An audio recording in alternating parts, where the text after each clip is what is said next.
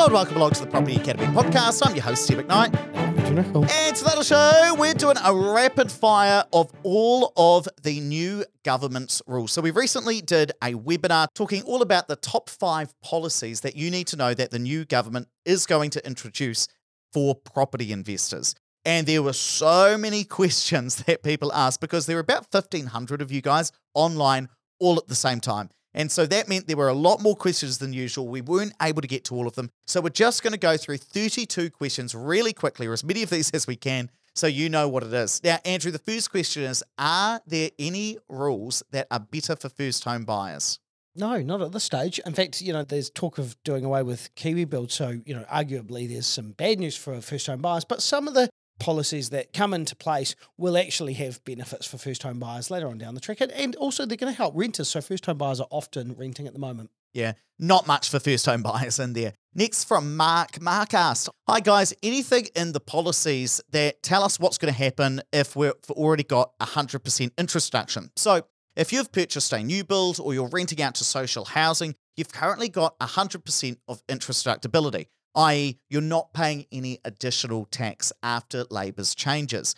What happens afterwards? Well, because you are still at 100%, there's no additional benefit for having a new build or renting out to social housing when it comes to interest deduction. So there are still some other benefits to renting your property out to social housing. There are still some other benefits for having a new build, like the lower deposits.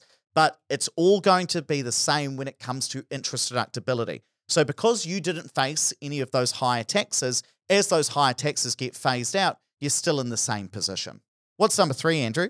Does it matter when you purchase your property for interest deductibility to apply, i.e. this year purchase? So the answer is, Grant, if your Code of Compliance certificate came out on or after 27th of March 2020, then you're considered a new build and you get interest deductibility. Any code compliance certificate before that date, you're phased in and phased out. Yeah, but I think what Grant's really getting at is, does that date of purchase actually matter now? And the answer is yes. So if you purchased a property after the 27th of March 2021, right now you've got 0% deductibility. But when it comes to that being phased back in, so when National and Act and New Zealand First say, you're back at 60%, now you're at 80%, and they're phasing out those taxes, that purchase date will no longer matter at all. So if you purchased within the last year, you're really going to get a wee Christmas present from this government as they phase it in, because you're going to go from 0% to 60%. So that's going to be a real benefit for your grant. Now, Mings asks the question, do you need to give a reason or evidence when you use the 90 days no cause termination? So this is the rule where you can say to your tenant, if you're on a periodic tenancy, not a fixed term, hey, look, 90 days and then you're out. Now, the answer is no, you do not need to give a reason, and that is the whole benefit of the 90-day rule coming back in. VJ said, what happens if Labor gets in 3 years' time? Great question, VJ. We don't know. Potentially, they could come back and undo everything that National's done, same as National are undoing a lot of things that Labor has done.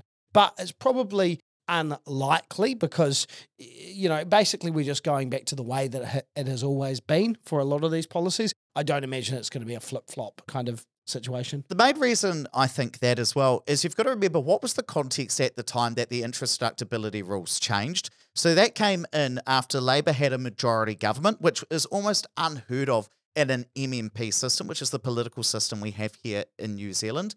And so it is highly unlikely that they are going to have that majority government again. So I don't expect to see some of those larger changes come back in. Stephen asked, was there anything in the agreements about ring fencing? Remember, this is the rule where if you're making a loss on your property, that you can claim some of the tax back that you've paid on your job, which was a wonderful policy. No, nothing in there, Stephen. Probably not coming back over the next 3 years.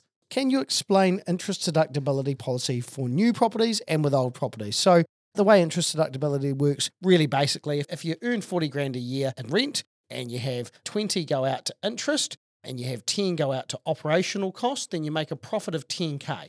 So for a new property where the interest is deductible, that 20K interest bill is deductible, you pay tax on your 10K bottom line figure. If you bought an existing property today and there was 0 deductibility, just to make this easy, then it's the 40K rent, it's the 10K operational expenses, you've got 30K profit in the IRD's eyes, so you pay tax as if you're making 30 grand, even though you've still got to pay that interest. So your tax might be 10K, which means that you're actually going to have nothing left over. Yeah, the main thing to think about there, I always say your property is going to be taxed as if you don't have a mortgage, despite the fact that you still have a mortgage to pay. And I think we've got articles on our website if you want to see that more in an article to make it a little bit easier to understand. Now, Shelley's asked the question, if my tenant has a pet and I'm allowed to charge a pet bond, will they need to pay an additional bond, or is it only for new tenancies? Now, this was in the National Enact Coalition Agreement, Shelley, and the difficulty is we don't have anything more than like one sentence, which is that landlords will be able to charge pet bonds, which is going to encourage more tenants to have pets, something along those lines. We have no more detail than that. In fact, I don't even think that was in the ACT party policy. I may be wrong, but I don't remember seeing that even before the election. So we're still waiting on a lot of detail about what pet bonds mean. Having said that, I don't think you'll be able to. You're already under contract with a tenant, so I don't imagine you're going to be able to go and charge an extra bond. Now, next question is the 90 days also applicable on a fixed term contract, i.e. a 1-year tenancy? No, the 90 days only applies when someone's on a periodic tenancy. Yeah, and you're talking about ending a tenancy with 90 days notice. Now, Nick's asked the question, when does that 90-day no-cause termination come into effect? And I kind of like that he ends it with cheers hunks. I kind of like it. Cheers, hunks. Now, I think I've got your number somewhere, Nick. You might be getting a call if anything ever happens with Angela. Now, the answer is... What? The answer is there is no current date for when they're going to implement it. Remember, we're only 2 weeks into the current government. They've released their 100-day plan. What I can tell you is changing those tenancy laws is not within the first 100 days. Hopefully it will come within the next 12 months. Keith said, devil's in the detail of pet bonds. What happens if they force us to take pets? Well, Keith, a couple of weeks ago, we actually did a podcast on exactly this topic. You pretty much are forced, if your tenant really wants a pet, so long as they're being reasonable, you can be forced to through the tenancy tribunal anyway. So I'd take the pet bond as a bit of a win and let them do it personally. Yeah, again, it's a little bit of a wait and see there about what policy is actually going to be implemented. There was an anonymous attendee who also said, after going through that 90 days eviction process, are you allowed to raise the rents, or is it only once per year? One of the Green Party policies is that you'd only be able to increase your rents once a year, and it would be linked between tenancies. If you get a new tenant, it can change. That's the main thing to think about. So let's say I had a property that Andrew's renting. He was renting it for $500 a week. 6 months later, he decides to move out. I can increase the rent because it's with a new tenant. Another anonymous one. If I rent out rooms in my house that I own and live in, so under-occupied property, am I allowed to claim interest deductibility? Or is it strictly for investment properties that you don't live in? The answer is no, generally speaking. If you've got border income coming in, often I don't think people are even paying tax on that, frankly. But the answer is no for in that situation. If you've got like a split house, like a home and income, yes, you can apportion some of that. Yeah, but then again, you've also got to be paying tax on that. Now, Kit's asked, if the triple CFA changes, and remember, that was the rule when all of the banks started digging into your Uber Eats receipts on your statements, see how much you were spending at Kmart and on takeaway coffee. Well, if the triple CFA changes as those rules go, does that mean I no longer need to stop buying takeaways for 4 months before buying, or is this just a proposed change? So at the moment, it is just a proposed change, right? So they've said, we want to rewrite that rule. We're going to try and make it easier for people to get mortgages. But there are two things. First of all, that law needs to be passed first. And the second thing is we need to see how the banks are going to interpret that new rule. Because what's happening is the rule forced the banks to be more strict. If they then take that rule away, the banks can still decide that they want to be a bit more strict. So we're going to see what happens. But have a chat with a mortgage advisor, Kit, to see what you specifically need to do to get that mortgage approved. We'll wait and see. So next question, really good one, is when does the bright line start? Does it start from settlement of a new build, for example, or from when you pay the deposit? Well, the answer comes down to when you go unconditional. So if you sign up for a property, you'd go through due diligence for a couple of weeks, and then you go unconditional and pay your deposit a couple of weeks later. When you go unconditional, that's when that magic date starts. But just bear in mind, when you sell the property, that can also potentially be the date on that. So you really want to make sure you get some accounting advice on this, because you don't want to think you're safe and then find out that there's this period that you get captured under. Yeah, if you're an accountant or lawyer listening to this, you'll know there's a few more details in there, but just for the average property purchaser, just think about it as the day you go unconditional. There was another question about the Bright Line test, which says, well, if you bought a property in 2020 as an owner-occupier, but then I turned it into an investment property sometime later, does that mean the Bright Line test restarts when I moved out of it and turned it into a rental property? The answer is no. The Bright Line test starts when you went unconditional on that property. So if when the Bright Line test changes, it's going to be from when you purchase it in 2020. When it changes in 2024, you're going to be outside of the Bright Line test. Okay, so we're running out of time, so let's choose some good ones here, Ed. Oh, you're trying to say that not all of these questions are good and valid? No, only ones. He's so dismissive, isn't he, that Andrew Nicol?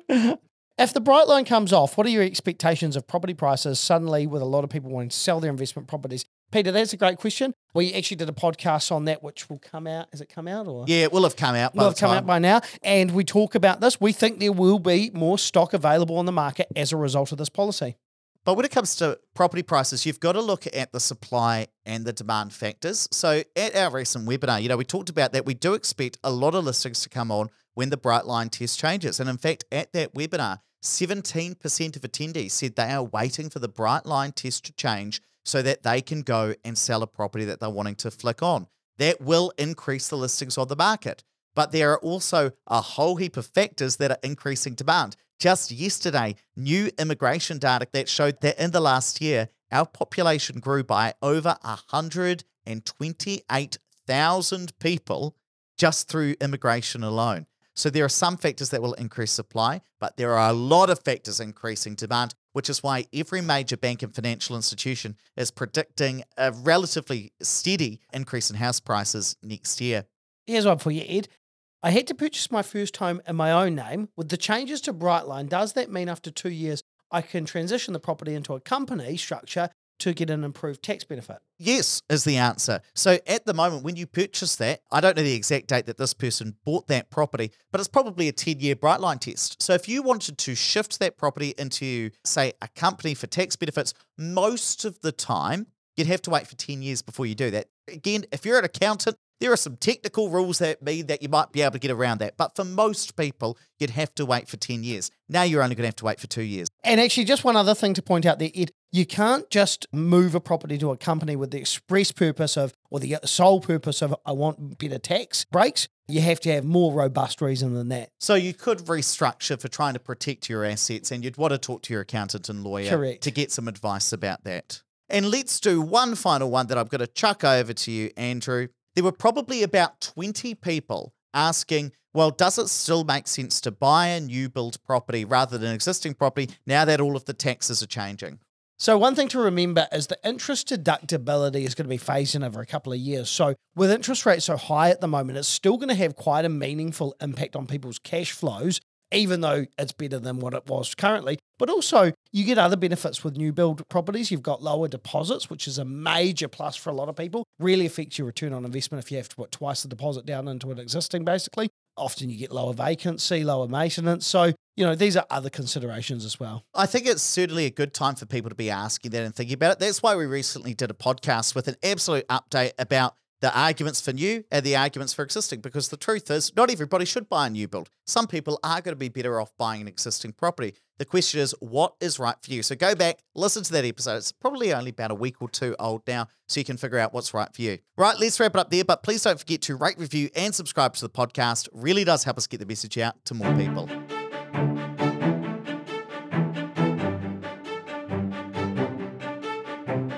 Thanks for listening to the Property Academy podcast. I'm your host, Steve McKnight. I'm Andrew Nicol. And we're going to be back again tomorrow with even more daily strategies, tactics, and insights to help you get the most out of the New Zealand property market. Until next time.